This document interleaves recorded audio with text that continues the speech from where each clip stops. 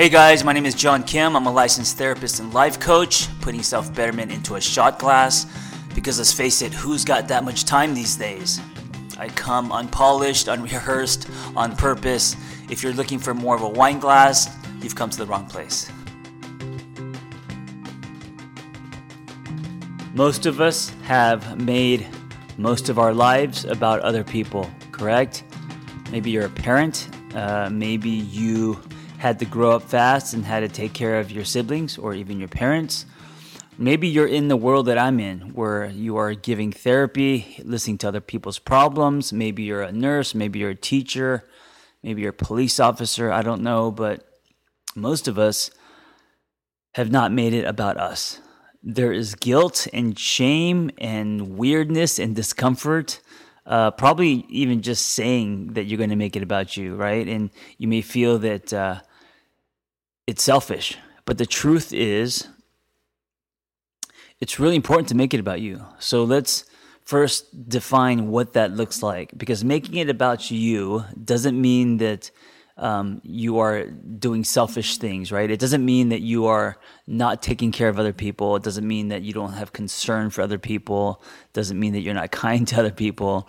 That's not what making it about you is, right? That's not what it means. So for me, making it about me would start with being kinder to myself. I think that we all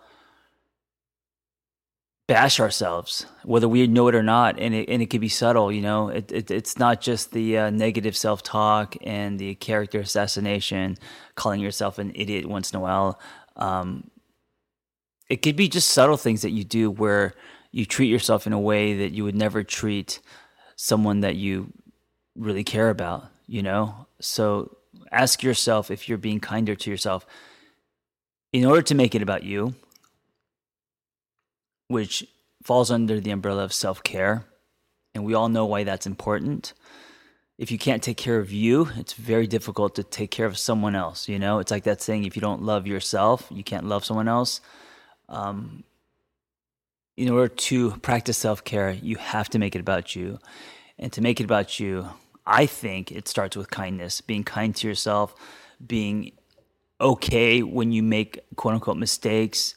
If you are pursuing goals, or if you are, I don't know what you're doing as far as like maybe diet, fitness, or if you're building something, or if you're working on a project at work and you fall short, maybe you wake up late, maybe there's a day that you get nothing done. Those are the days that we can be really hard on ourselves. And it's important that we are not, And this doesn't mean to just allow ourselves to give ourselves excuses. It doesn't mean to be lazy. It doesn't mean to have no discipline. It just means to be kinder on yourself, because most people are not.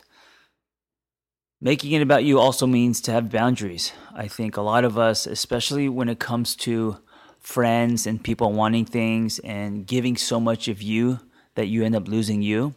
And maybe that's in work. I don't know if it's, the amount of time that you give to people or emotional energy. I don't know, but just being exhausted at the end of the day because you've given so much. Boundaries will help you save your own energy, right? A lot of people in this world give so much. At the end of the day, they have nothing for themselves. So, knowing how much to give, drawing boundaries. Sometimes our parents, our friends are always wanting things from us. I know that with my parents, one of those things that I struggled with was my dad would call me all the time, not to see how I was doing, but like he wanted something, And there were little things like his remote control broke, right? And he wanted me to drive all the way to his house to fix his remote control. Just old school Asian parents, right? Or he wanted me to call Target and see if they had this. Like just things that I get it, he can't do because he doesn't have the internet. I mean, he technically has it, doesn't know how to use it. He doesn't have a smartphone, doesn't know how to use it. I guess I understand he lives in a different world. But at some point, I decided to start sending him to voicemail. And of course, I felt guilty about that. But it was just taking up too much of my energy, and they were just wrenches in my day where I would have to deal with his problems and things that he needed, and he always demanded them right away, right? The sky was falling. It's like, now, can you do it now? Can you come over and fix my remote control like right this second, you know? And of course, I'm not going to be able to change him and the way he thinks, because he thinks that I have no life, and that's why he's calling, saying I want something now. So I had to start drawing boundaries and calling him when I had the time to, right? Or when I had the time to actually go over there or whatever. So drawing boundaries and being okay with it and not feeling guilty is huge when it comes to making things about you. All right, the ability to say no, that's another thing. I think we say yes to everything, and we say yes too much. We take on too much. So we actually have to have the ability to say no. This is what self-love looks like, right? You know what? This doesn't work for me. Or no, I cannot do this. Or thanks for the invite, but tonight I'm going to take a mud bath listening to Bon Jovi. I don't know. Whatever you do to recharge, okay? And finally, I think making it about you means giving yourself some me time. This is time that is for you, and I don't know what that looks like. Maybe it's a meal at your favorite restaurant by yourself. Maybe it's a long motorcycle ride. Maybe it's a workout, you know, or maybe it's going to a salsa dancing class because you haven't gone to one in a long time, and that's just for you.